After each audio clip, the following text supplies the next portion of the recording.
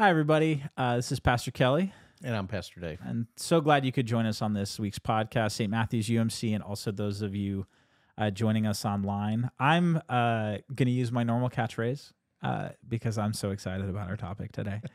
It's one I really care about. In talking to you before we kind of finalized what we were going to discuss here, I think these are topics that I care a lot about because I think they're one of the things that I think are really important to how we live out our Christian faith, right? And they're hard questions. Mm-hmm.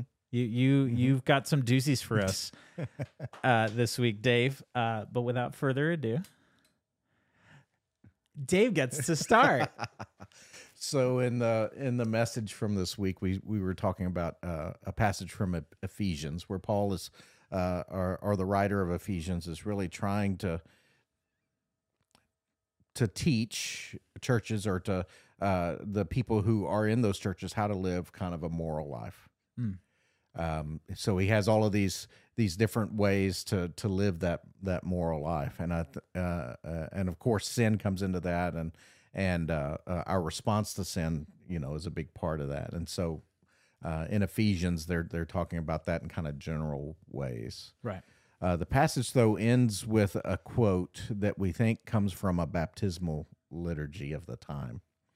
It's always interesting when there's a quote in Scripture and it doesn't refer to other Scripture. You're kind of left, well, where is this coming from? What is it about? But I think that this coming from a baptismal liturgy really makes sense, and it really fits in with the rest of the passage and talking about how do we live in the community of God. How do we live in the church?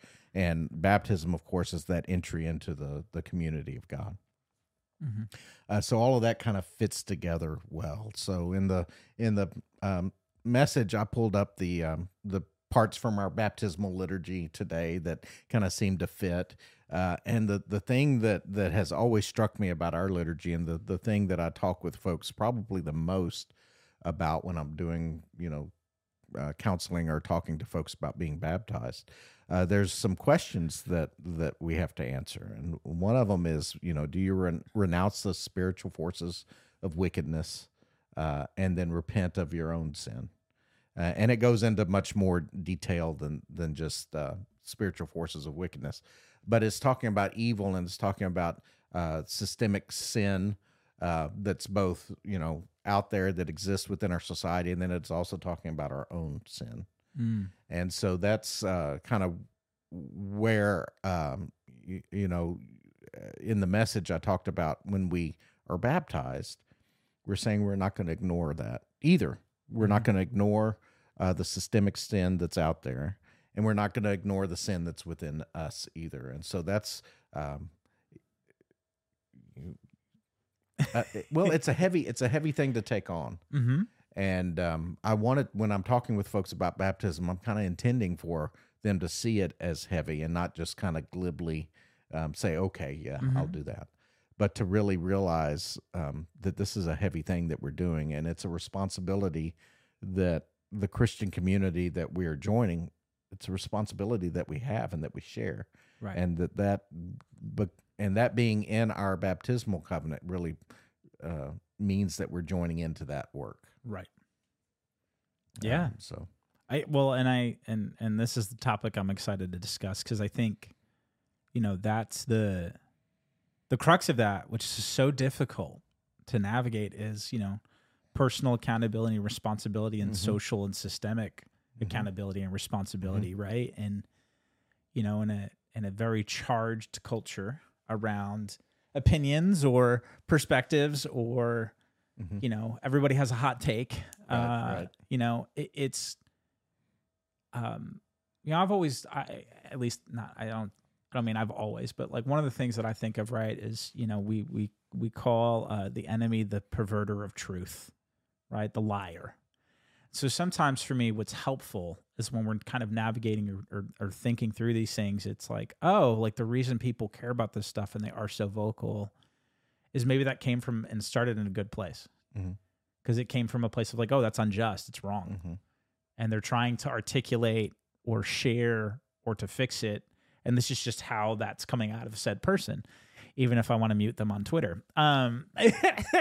So, but it is as a Christian, this is one of the things, this is some of the stuff that's so important to our faith, is that you are no longer just responsible and accountable for your own person. Mm-hmm. You are accountable and responsible for your person, but you are also accountable and responsible to Your neighbor.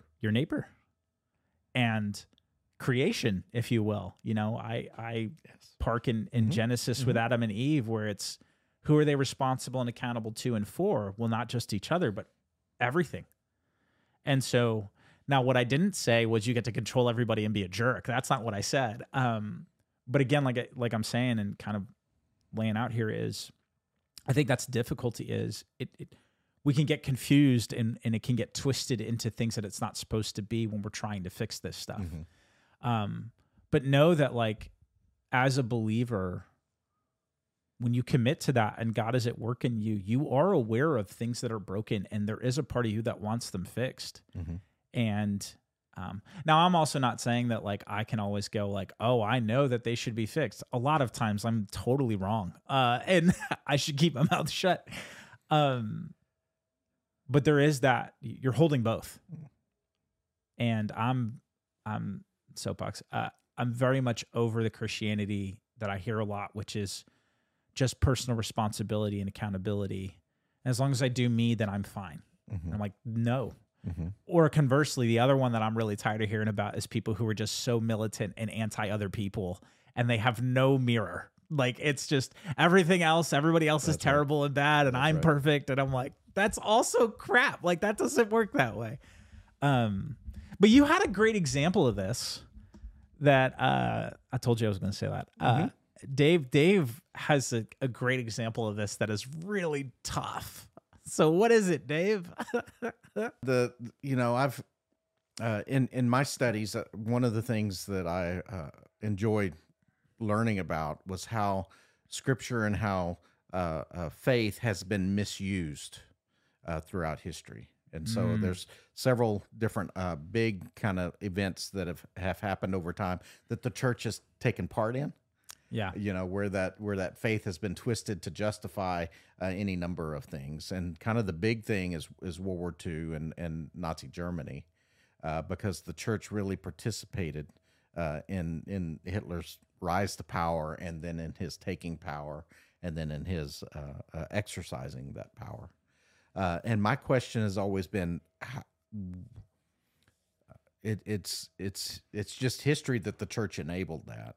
But what is the church's responsibility to fight against that? What should they have done differently?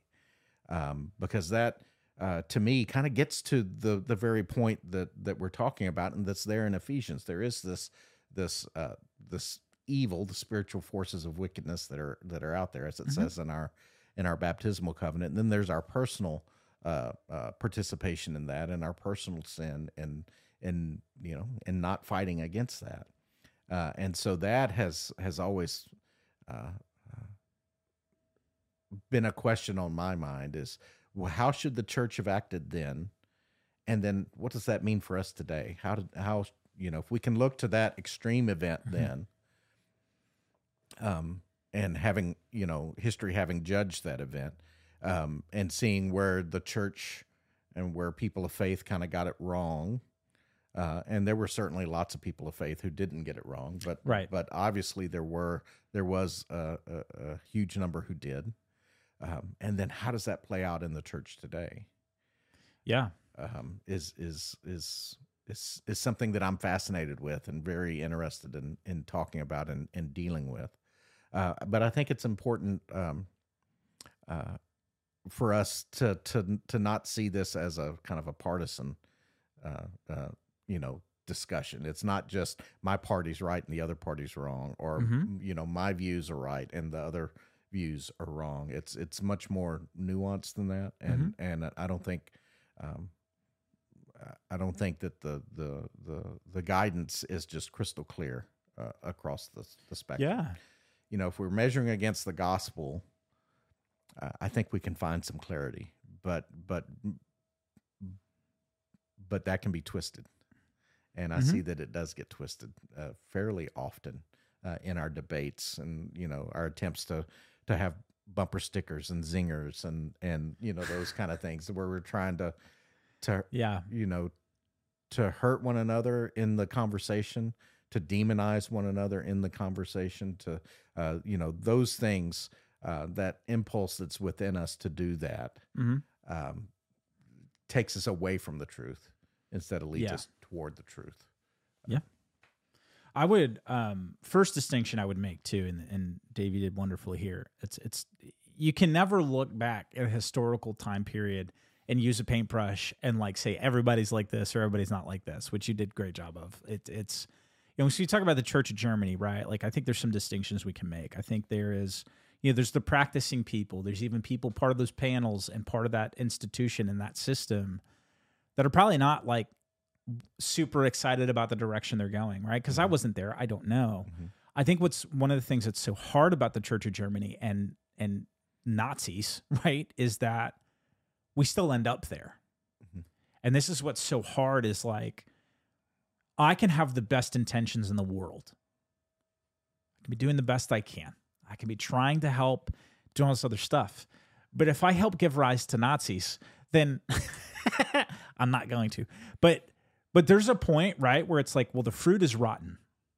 And there is like inventory to be done of like, oh, if my understandings of things and the way that I'm behaving and the way I'm contributing to things is producing this, then I think discerning believers need to come to this understanding, this realization. It's like, oh, like this was not correct.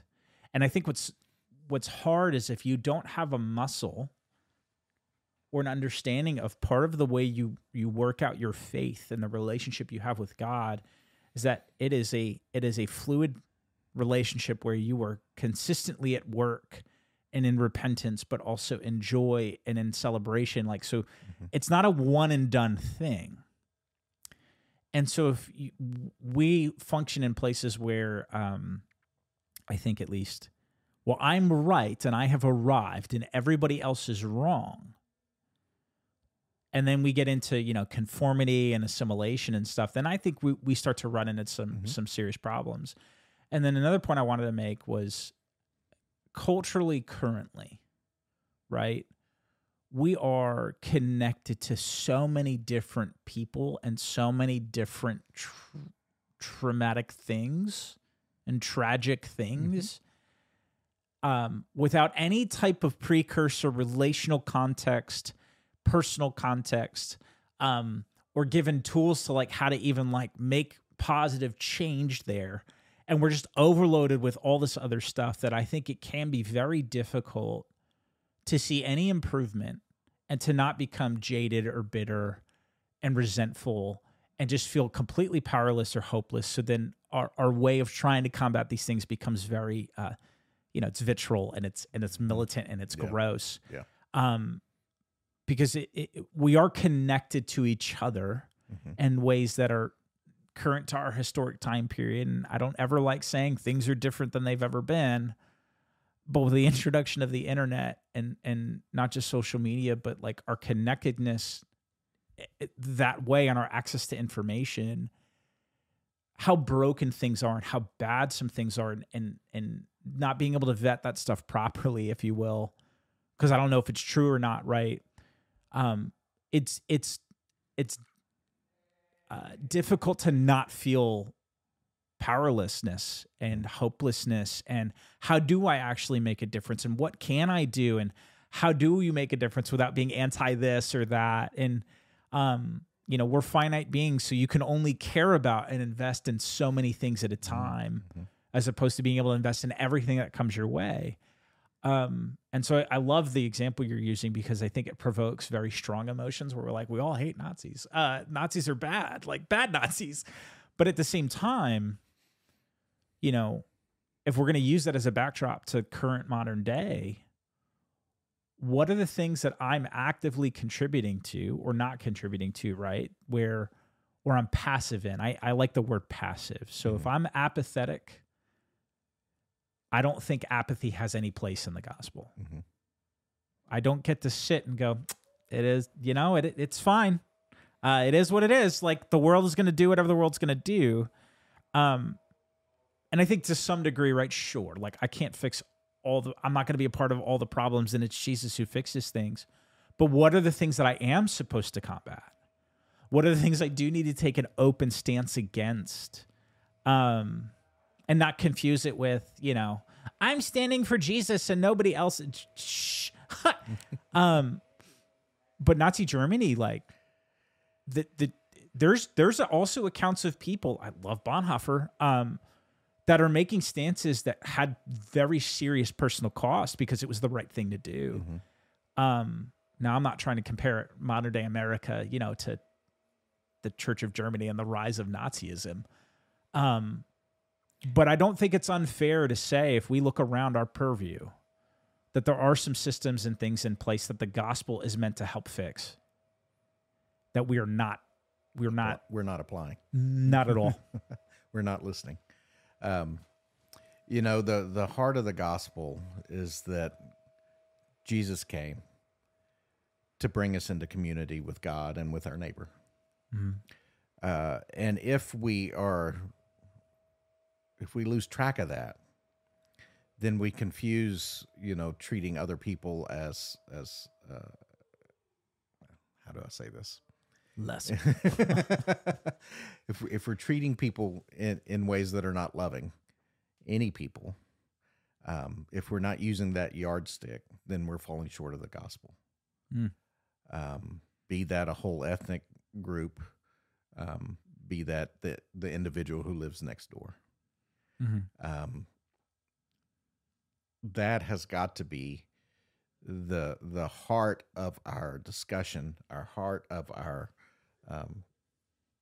living in this world, and I think that's really the key to kind of beginning to recognize, which is what you're saying, is that it's hard to recognize, given all of the complexities of the world, where we're falling short and where we as individuals can fit in and can deal with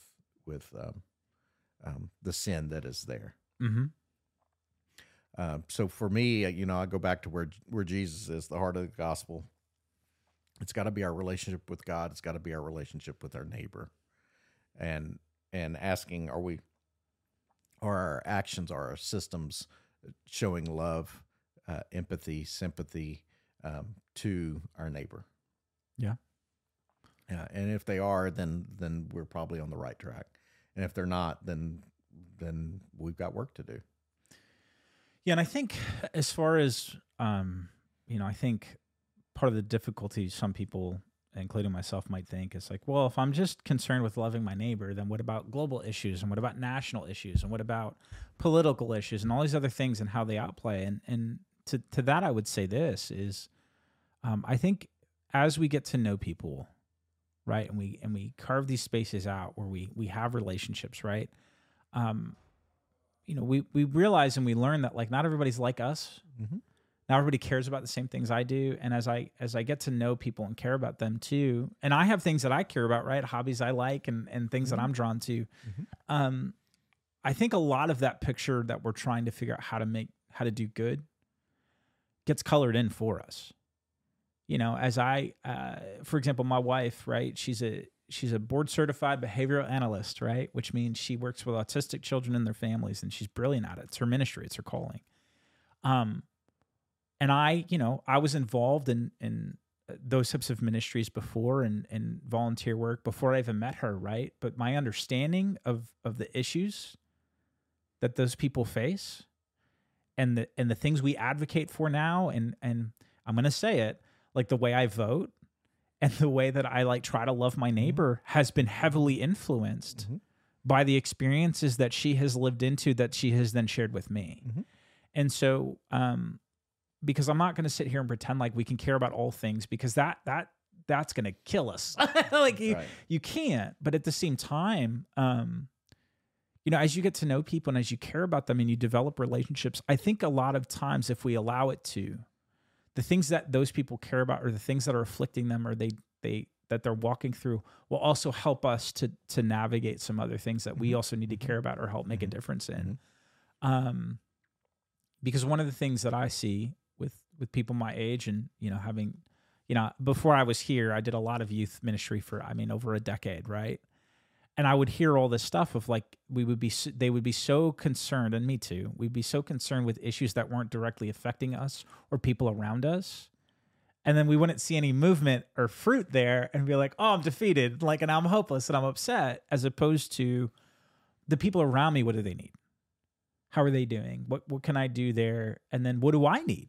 And then as you develop those things, I think what you'll see is, you'll feel like you're actually contributing and helping. Mm-hmm. Back to Jesus in the Gospels, Jesus didn't, send out a tweet and then heal somebody from, and I'm not saying don't use the internet for gospel purposes. That's kind of what I do. I'm not trying to say like I should have a job. But what I'm getting at is, Jesus healed people that were in front of him. Mm-hmm. He's developed relationships with people who were directly around him. And he talked to the things of the people of his day and the things that he had personally experienced and those around him had experienced. And so, don't get caught up in this hopelessness, which is like, well, it just seems so bad and I don't know how to fix it. I go, right. That's fair. Mm-hmm.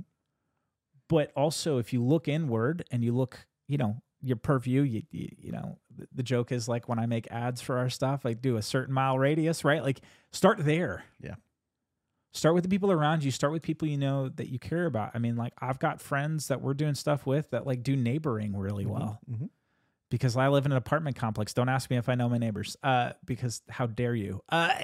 Because I'm a pastor and I'm going to go help people as long as they don't live near me. But see, pot kettle black. But in that, right? Like, but at the same time, just because I'm also maybe not directly connected to somebody doesn't mean that somebody else that I might be connected to later, mm-hmm. I might not want to, I might still care about that. Issues of justice, I want to kick it back to you after this. Issues of injustice will bother you whether you're connected to people in those groups or not. It's not hard to read about the church in Germany and the rise of the Nazis and go, that's bad. Well, and in a way, that's what one of the things that makes it a good subject or example to talk about is that nobody's going to argue that fact. Nobody's going to claim that Nazism was good and the results of that was good. And so you have in a way, you have something that we rarely have. You have something that's black and white there. And saying, okay, it's bad. We understand that it's bad. We agree that it's bad. Mm-hmm. Now, what could have been done to make it not bad, mm-hmm. or to stop it, or however you phrase that, and then how does that apply to us today in the world of gray that we live in? And you talk about the seeing things that are too big and too bad and too hard for us to deal with, throwing up our hands and putting the pillow over our heads, and ignoring it. I think the point of our passage today that we covered is that we, as Christians, the passage says we are light. Mm-hmm. We are light. We are the hope. We are the tasked with working on those things. And not just throwing up our hands and walking away, trusting that the grace that we've been shown and that we are able to show can make a difference.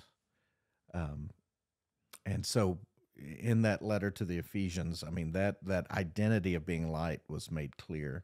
And I think Jesus did too, but made it clear as well when he said, you, my followers, are the light of the world. And our baptism, and through our baptism, we kind of take on that mantle to be light, and to work in the light in all the ways that needs to be done. Yeah, we when we submit to baptism, mm-hmm. right, we are submitting to this idea and this theology and this life now. We have submitted to the concept that we need God, mm-hmm. and that God wants to use us to help the world. Now, that God is already working in us. And that God is at work in us. And so whether you want to call that ego check, we want to call it arrogant of like, we think we have the solution. But like for me, this is kind of where I'm going to step on some toes for a sec. It's where like I'm so done with being the class of, how do I help people be more comfortable talking about Jesus? And I'm like, but what are we doing here? Like, and I'm not trying to be rude, but as your baptism, when you have your baptism and you commit to this, what you were committing to is this idea that your life is no longer yours, my life is no longer mine, and that I want to go love people and love a world to set it right. And I will do that until my last.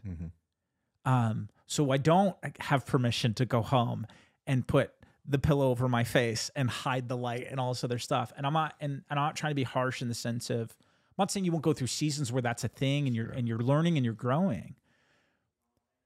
But we don't get to quit. We don't get to stop. And we don't get to be like, you know what? The world is just whatever. And so fine. Jesus, the gospel is Jesus looking at the condition of the world and going, I'm going to come die to save it. And has invited us to be a part of that now. We're not Jesus, right? Like we don't get to like, I will die to save the world, right? But in that, a fascinating conversation, I think, if we had a time machine, right, is you go back and you talk to the people in the Church of Germany and go, hey, how do you feel about how this went? I can't imagine that they were super stoked. No. Insert topic we're currently dealing with. We've got civil rights movement. We've got minority group people, cultural stuff that we're working through that the church currently is, I say big C church, like religious people in the States are kind of navigating. And there are absolutely some people I know that like, if I gave them a microphone and was like, hey, how do you feel about this? They'll be like, it did not go well. And I was not where I wanted to be. So I would suggest, yes, God is gracious and God forgives. Spend the time now. Do the work now to go be the difference that God wants you to be and us to be. And not to be like, there's no time. But that's what we're here for. That's what we're here to do. In Ephesians, the church at Ephesus was not, they weren't having a grand old time. Like they were, and so for the light, right? You got to go be. You got to go. The light exists to go into the places where it's dark, so it's not dark anymore. And so I hope that that's encouraging. And if you're a person listening to this and you're kind of like, what? Didn't share this at the beginning. I am not feeling well. I totally didn't come to church yesterday. I was at home trying to sleep, and my baby's sick too. So we're all just like miserable. But spend that time, get in community, get connected to people, be honest and vulnerable and open with your God and your relationship, and go, God, what are the parts of me that are dark, that need light, that don't want to help? And then as you progress through that, right? Like that doesn't ever change.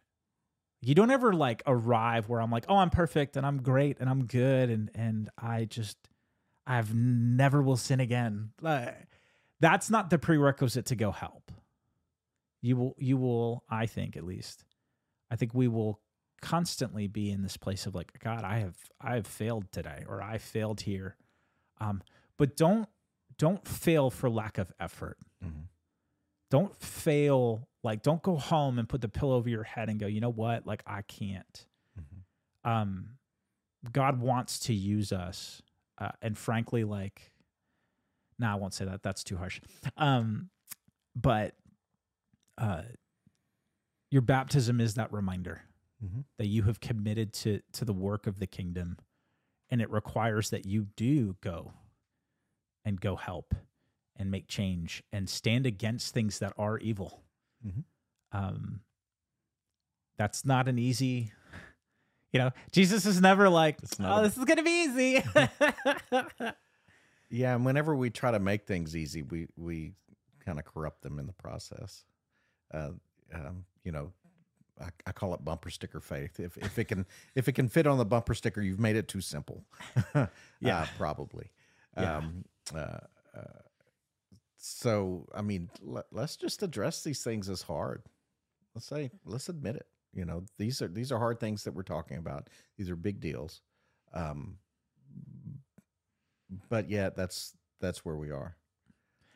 What's the really simple, easy way of saying this, right? Like, how do you know something's a problem? How do you start fixing a problem? Well, the first thing you have to admit that is there is a problem. Yeah, it's step 1 of the 12 steps.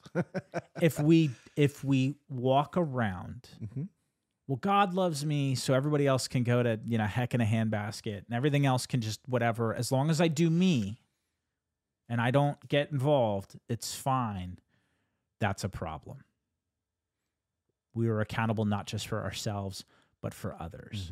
And so if we're gonna go, well, I just got to do me, and that goes back to your point of like, it's not simple loving people. It is not simple, like trying to like fix the evil in the world and like go make changes, systemic changes, right? Like that's not simple.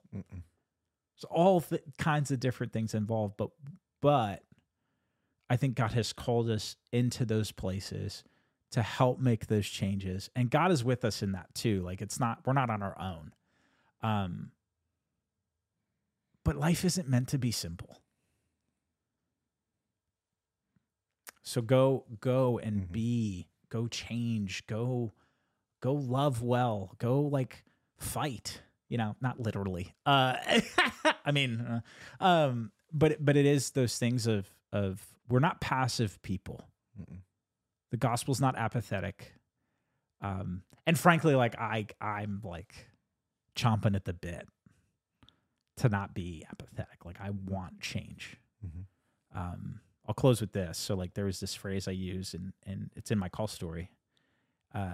So when you go through Methodist pastoral training and licensing, like one of the questions you get asked is, well, tell us about your call story. Tell us how you know you were called to, vocational ministry. And there's a phrase that I have that has just stuck with me most of my life. And it's like, I cannot leave the world in the manner in which I find it. It has to get fixed. It has to change. And I believe there's this thing that I see where God's like, I want it to be different. And so for me, like I'm very motivated by that phrase. And it's not just to other people, like it's me too. Like there's parts of me that like need to be different and God is at work in all the time. Right. But like, I'm like, I don't like this and it needs to change. And that's when we say things like, oh God, send your servant. Your servant is listening, right? Like, but anyway, that's my final thought. What about you, Dave? Okay. Well, I think I just want to end this with a note to all of those who are maybe listening to this who are not baptized, and maybe you're hearing something here that is a call to action that you're interested in, and maybe that's the Spirit working within you. To call you into the church and into a life of faith and into some of the things that we're talking about. If that's you, if you're thinking about perhaps you'd like to be baptized, I'd invite you to give me a shout. Let's talk about it. Starting off with renouncing the spiritual forces of wickedness is probably not an easy selling point. But if you're passionate about that, let's talk about it. Let's talk about the meaning of baptism and the power of baptism and being part of a group that is called to make a difference in the world. If that's you, let's talk. Let's talk. I want to invite you. I'll have a cup of coffee with you, and we'll chat about all of that. I love it. But I think that's where I want to end up in that in that place where we're inviting people to join. That this is a worthy cause, that this is the battle of in Ephesians it's light and dark, the cosmic kind of battle that's going on, and we have a role in that, and I want to invite others to join in and to empower them, just as Christ has empowered me. Amen, brother. I love it. Hit up Dave. I mean, hit me up too. I would love to talk with you as well. I love this stuff, and I'm like, I feel awful. I'm gonna go to my office and we're gonna get stuff done. Anyway, Pastor Kelly, and I'm Pastor Dave, and we'll catch you on the next one. All right, bye. Bye.